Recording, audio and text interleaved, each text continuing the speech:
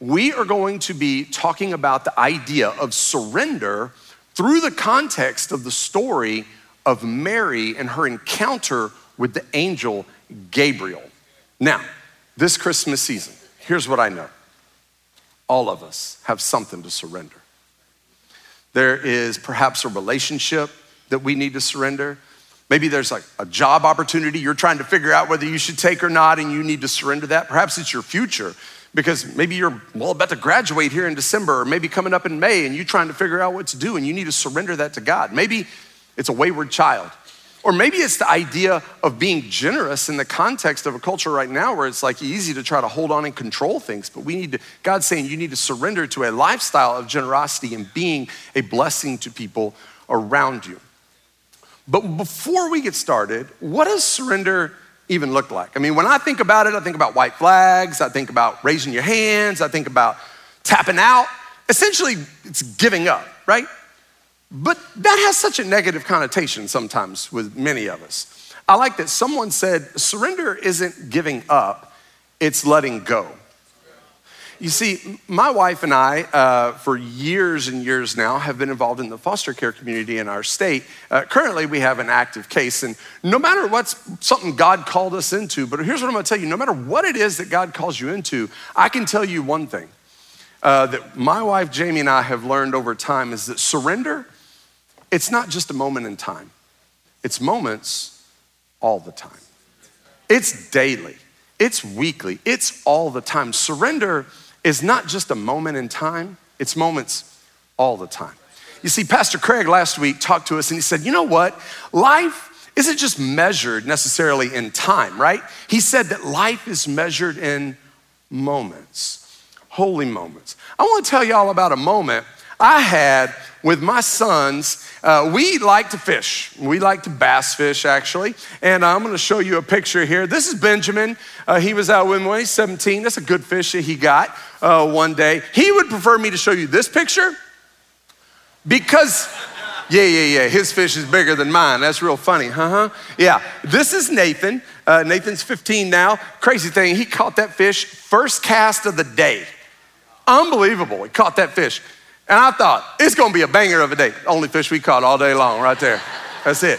And I tell you, we were out one time fishing out on this lake, not too far from my house. And we were up in a cove and we were trolling along this cove, okay?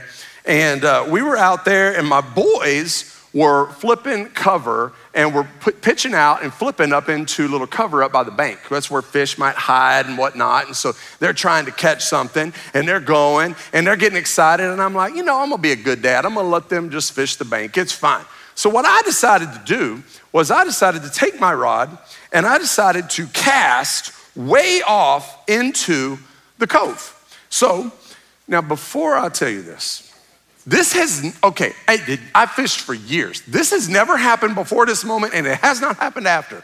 But in this moment, I turn around and I make sure I'm not gonna hit Nathan or Ben and I just won't go to launch. When I do, I don't know what happened, but I lost my rod and I threw it into the lake. So I'm like, what happened? And I reach down and I can see it sinking and my whole shoulder's down in the water and it just barely caught the tips of my fingers and it just sunk off into the abyss. And I pull my arm back out and I'm sopping wet from the shoulder down. Ben turns around and looks at me and he's just like, did you just throw your rod and reel in the lake?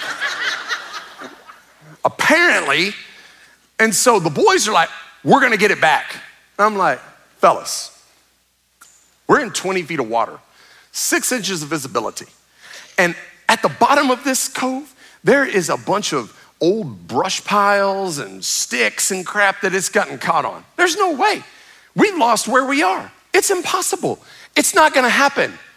But nonetheless, they rig in and start putting on big heavy weights and large hooks and crap, and they start throwing and dragging across this cove and doing all this stuff. And you know what they did? They just got caught up and lost a bunch of tackles, what they did. 25 minutes in, I'm like, fellas, we're out of here. This is stupid. And so in the context of this, Nathan had run through everything. And so he ties on a little bitty bait that is a 1/4 ounce swim bait. And it looks like this. He ties this on and he starts throwing it in the cove. It's ridiculous. I'm like, Nathan, have you just full on given up and that's all you're doing is just trying to fish now? He's like, I might catch it, Daddy, you never know. I'm like, no, I doubt this is gonna happen. So Nathan starts throwing it. 25 minutes in, we gotta do it. I said, no, we're leaving, I'm gone. And they go, no. As parents, what do kids do every time? One. Yeah, you got it, one more. Cast, shy, it don't matter, one more of whatever. So I'm like, no, we're leaving. I'm done. And so I start the boat and we start leaving. We are driving out of the cove.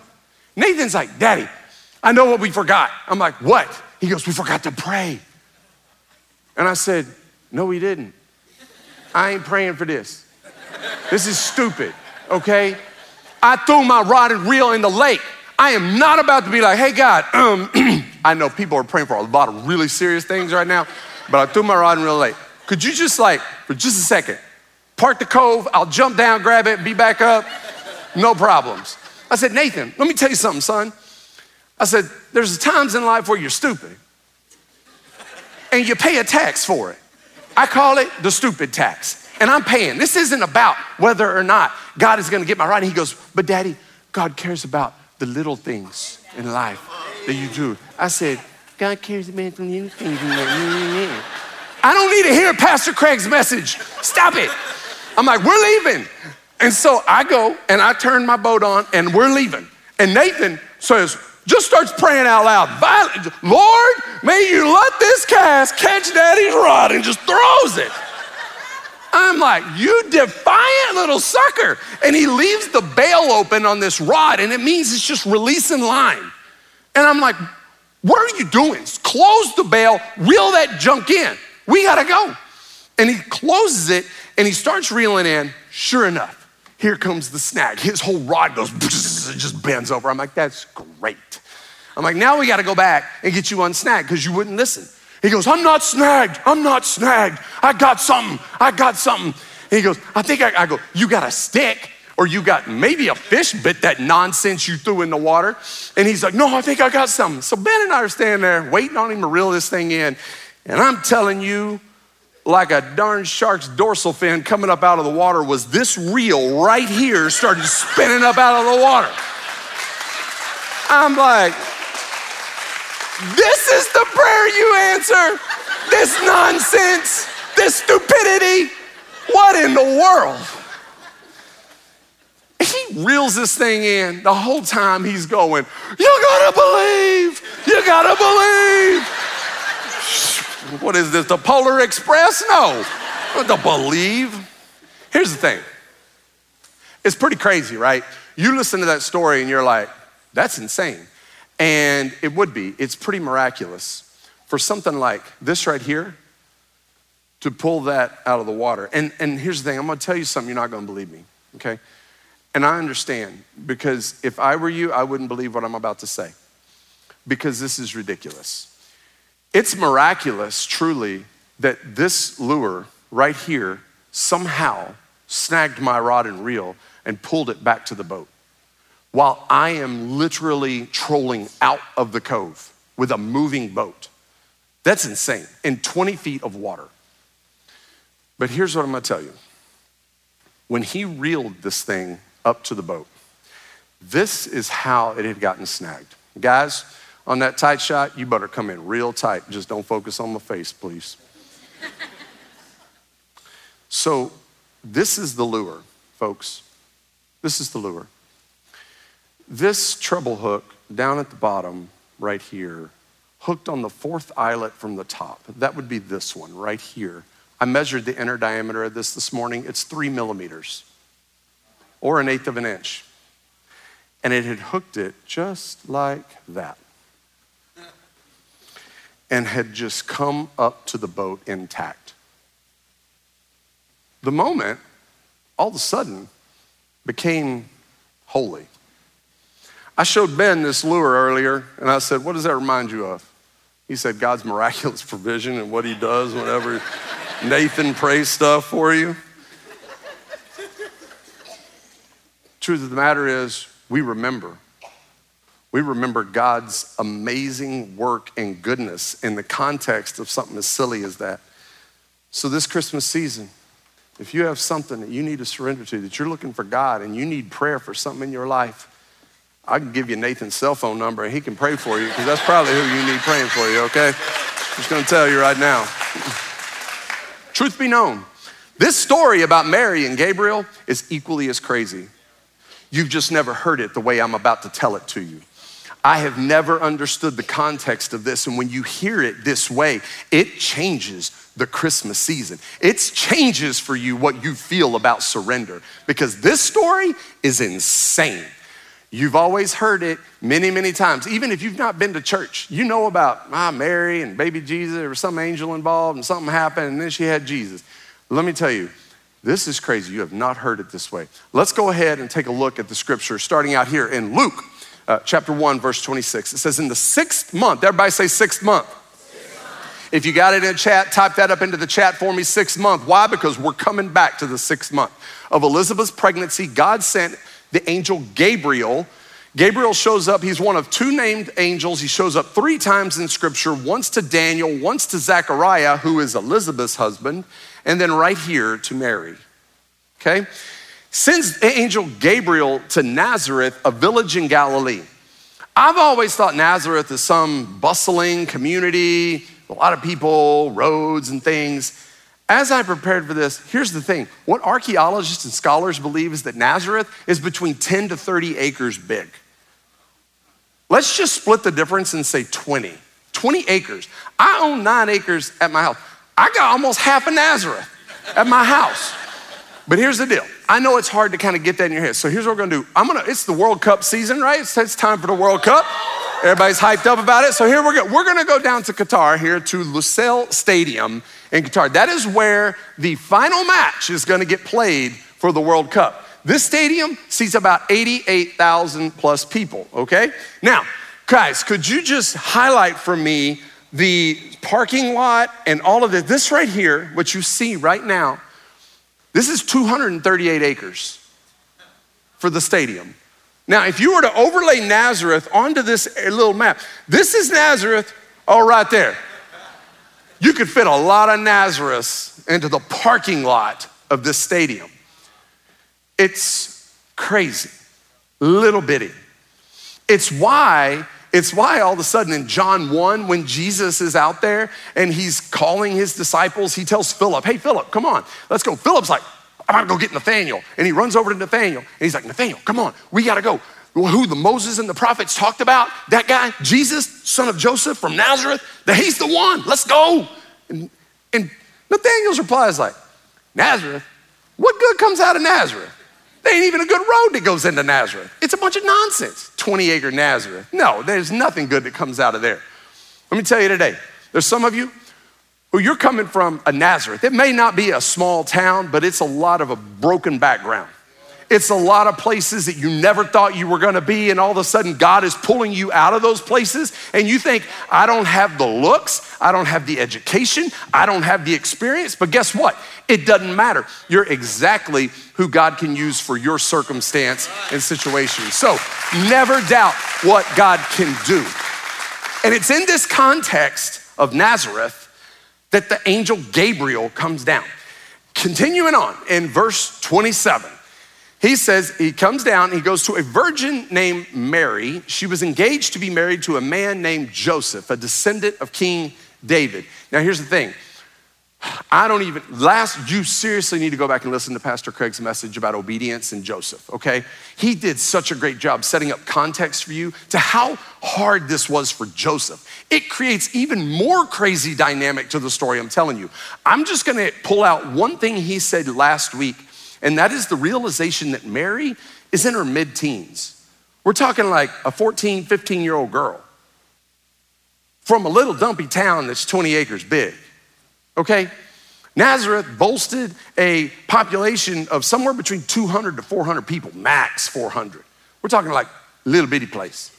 That stadium holds 88,000 people. The people in Nazareth couldn't even fill up the concession stand line at this place. That's where she's from, okay? Now, think about this. Verse 28, we go back. Gabriel appeared to her and he says, greetings, favored woman. the Lord is with you.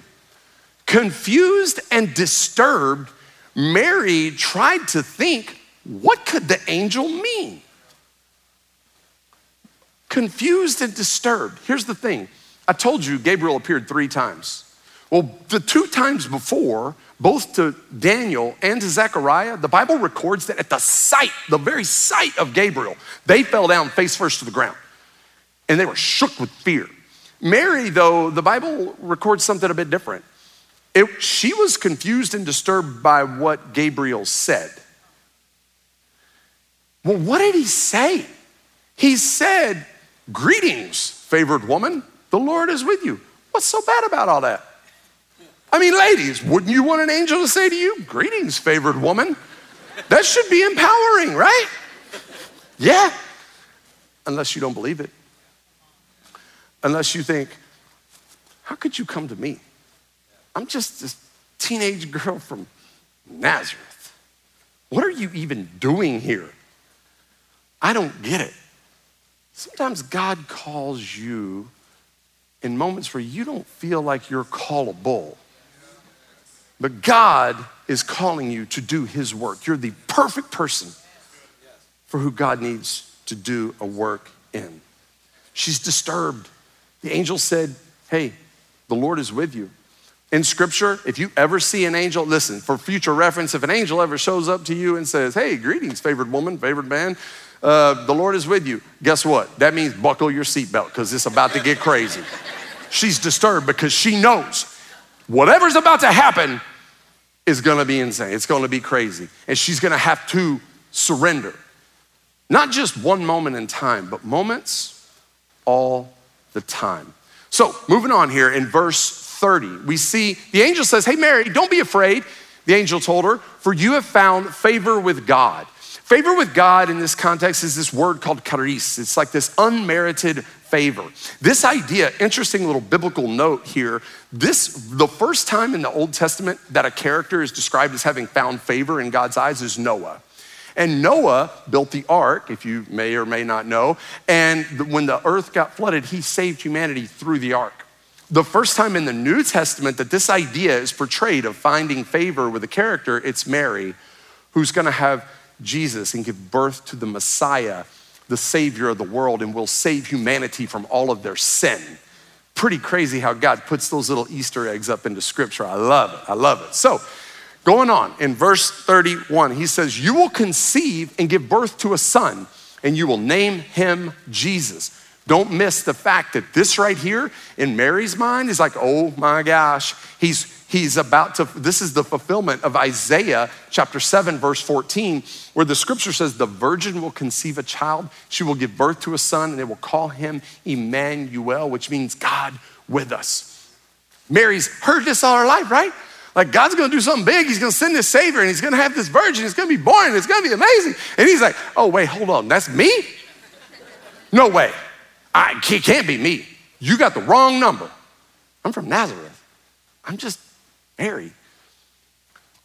Verse 32, it says, he will be great and he will be called the Son of the Most High. The Lord God will give him the throne of his ancestor David, and he will reign over Israel forever. His kingdom will never end.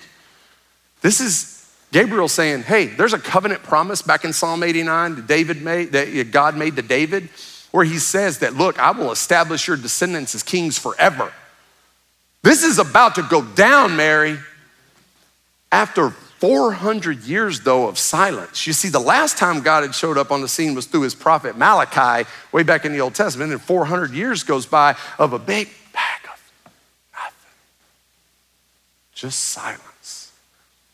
And then Gabriel shows up, first to Zechariah, then 6 months later, y'all remember 6 months, he goes to Mary. Greetings, favored woman. After 400 years of nothing.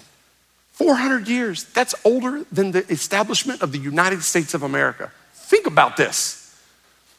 400 years, there's supposed to be somebody come save you. Nobody's showing up. They didn't show up for grandma or great-grandma or great-great-grandma or great-great-great-great-grandma. What are we doing here? And then up on the scene, greetings, favored woman. What? is happening right now. Moving on. Verse 34. Mary asked the angel, but hold on, how can this happen? I'm a virgin. That's a great question, Mary. How is that gonna happen?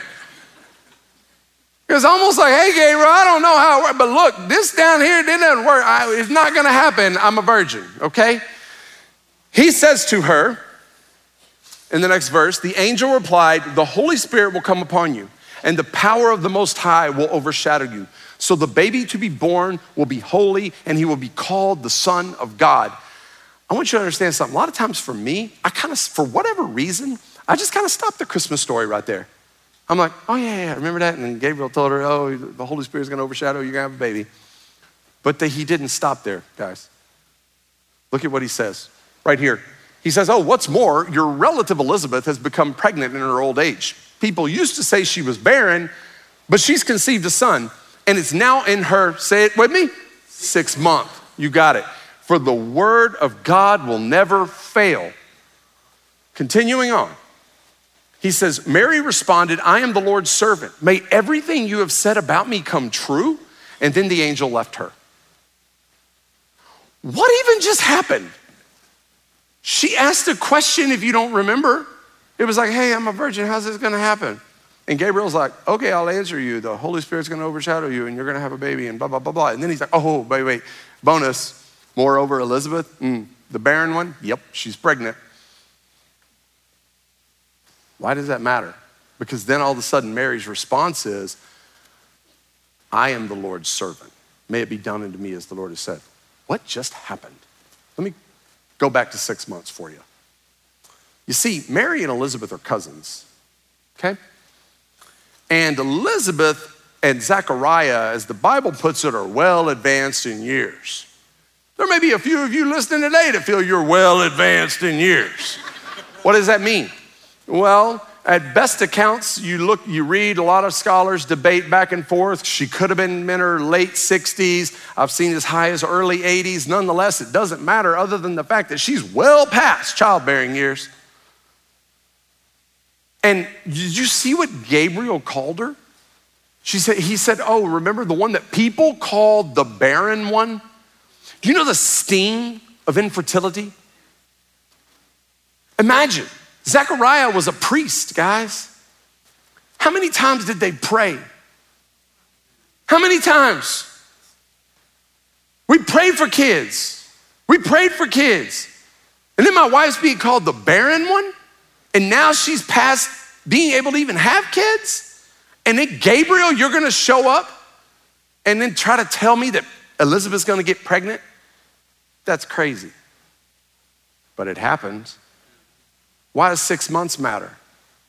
Ladies, if you're 6 months pregnant, do people know?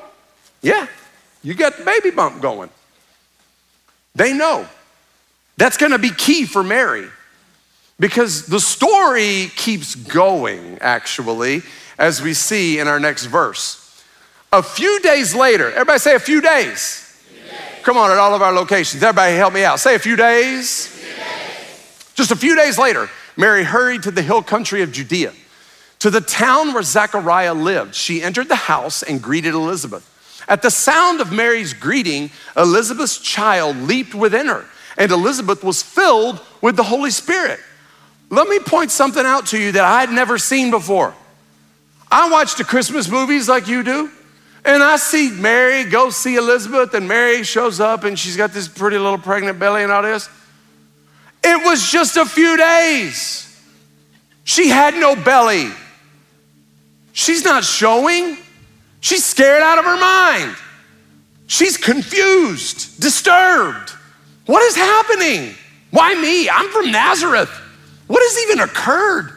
Why has this angel come to me? But Gabriel's like, Elizabeth, she's pregnant. How could that be? Mary's thinking in her head, Elizabeth, she can't have babies. She's even called the barren one. How is that possible? God is so gracious. He's so loving. To have Gabriel wait 6 months and go back and go tell Mary. Why? Because Mary's like us, guys. When God calls you to something big, you don't believe in yourself. She didn't believe in herself. She's like, I don't know. I mean, may it be done unto me, and I surrender, but hold up. She said, Elizabeth, 6 months, I gotta go see this. Takes off just a few days. And then Elizabeth greets her, right? And Elizabeth right here, it says in the next scripture that Elizabeth gave a glad cry and exclaimed to Mary, God has blessed you above all women, and your child is blessed. I'm just gonna make a note. Elizabeth better been filled with the Holy Spirit. You're gonna go tell some lady that don't look pregnant that she's pregnant, right? Everybody knows you don't do that. But Elizabeth tells her, remember, 14, 15? Mary's not even married. And she shows up thinking, I'm gonna get scorned. I'm gonna have to try to explain this to Elizabeth. Is she even gonna believe me? But before Mary can even say anything, Elizabeth is like, God has blessed you above all women, and your child is blessed. Who does that sound like? It sounds like Gabriel, actually, right? When Gabriel said, oh, your greetings, favored above all women. It's the same greeting. Because sometimes God's just gotta remind you that you really are favored. You so don't believe it. And God's gotta just remind you once again and again and again that you really are favored. Elizabeth goes on in verse 43, and she says, why am I so honored that the mother of my Lord should visit me? Next verse, he says, when I heard your greeting, the baby in my womb jumped for joy. You are blessed because, watch for it, you believed that the Lord would do what he said. You believed. And in your belief, Mary, you surrender your will. It's in this moment that Mary goes on to not pray the most common prayer that people pray of, Lord, change thy will, but the greatest prayer of, Lord, thy will be done. I surrender. I surrender to you. You see, Mary needed to hear that encouragement. Don't miss it. Gabriel came, he tells her, look, you're gonna have a baby. You're gonna fulfill all of these prophecies. God has chosen you. Mary's like, how in the world is that true? How could it be me? Gabriel tells her Elizabeth's pregnant. She goes and sees. And it's in this moment when she walks in to see her cousin, Elizabeth, and Elizabeth says that moment for Mary was the moment when a hook went through the eyelid of a needle. And that moment turned into a holy moment, a moment that Mary would need for the rest of her life. I am chosen, I am called, because you see, Mary was gonna endure all sorts of trial as she walks and continues to process. Oh my gosh, she's gotta go back and talk about what Pastor Craig talked about last week when she goes to Joseph and face all of the public ridicule and all the things, and then walk through life. And then at the end of her son's life, she sees him hang on a cross, beaten, and dies a death suffocating on the cross. And that's what Mary gets, because Mary understands that surrender is not just a moment in time. It's moments all the time. Call it a lifestyle. It's a lifestyle of surrender. So you know what? All of us have something to surrender. We got a relationship we need to surrender to God. We've been chasing, pursuing. You got job opportunities that sit out there for you. You got your future. You got a kid that you need to surrender.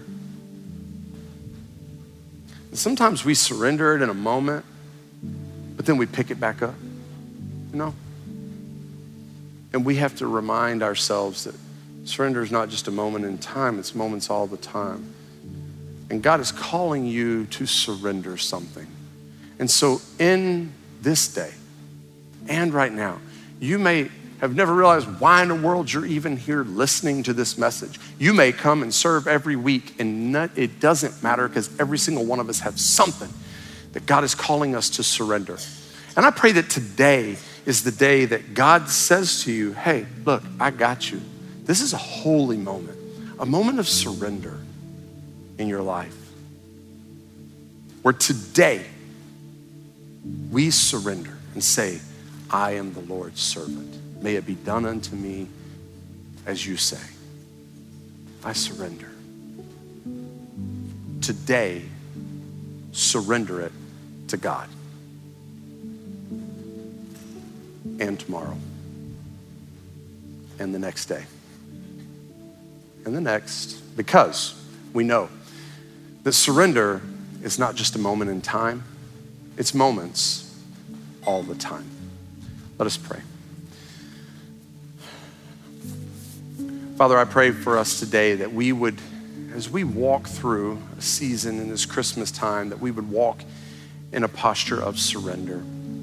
Praying today that maybe there's those of you who, you know what, you say, there's some things, Sam, as you've been talking, man, God's pushing it on my heart that I need surrender.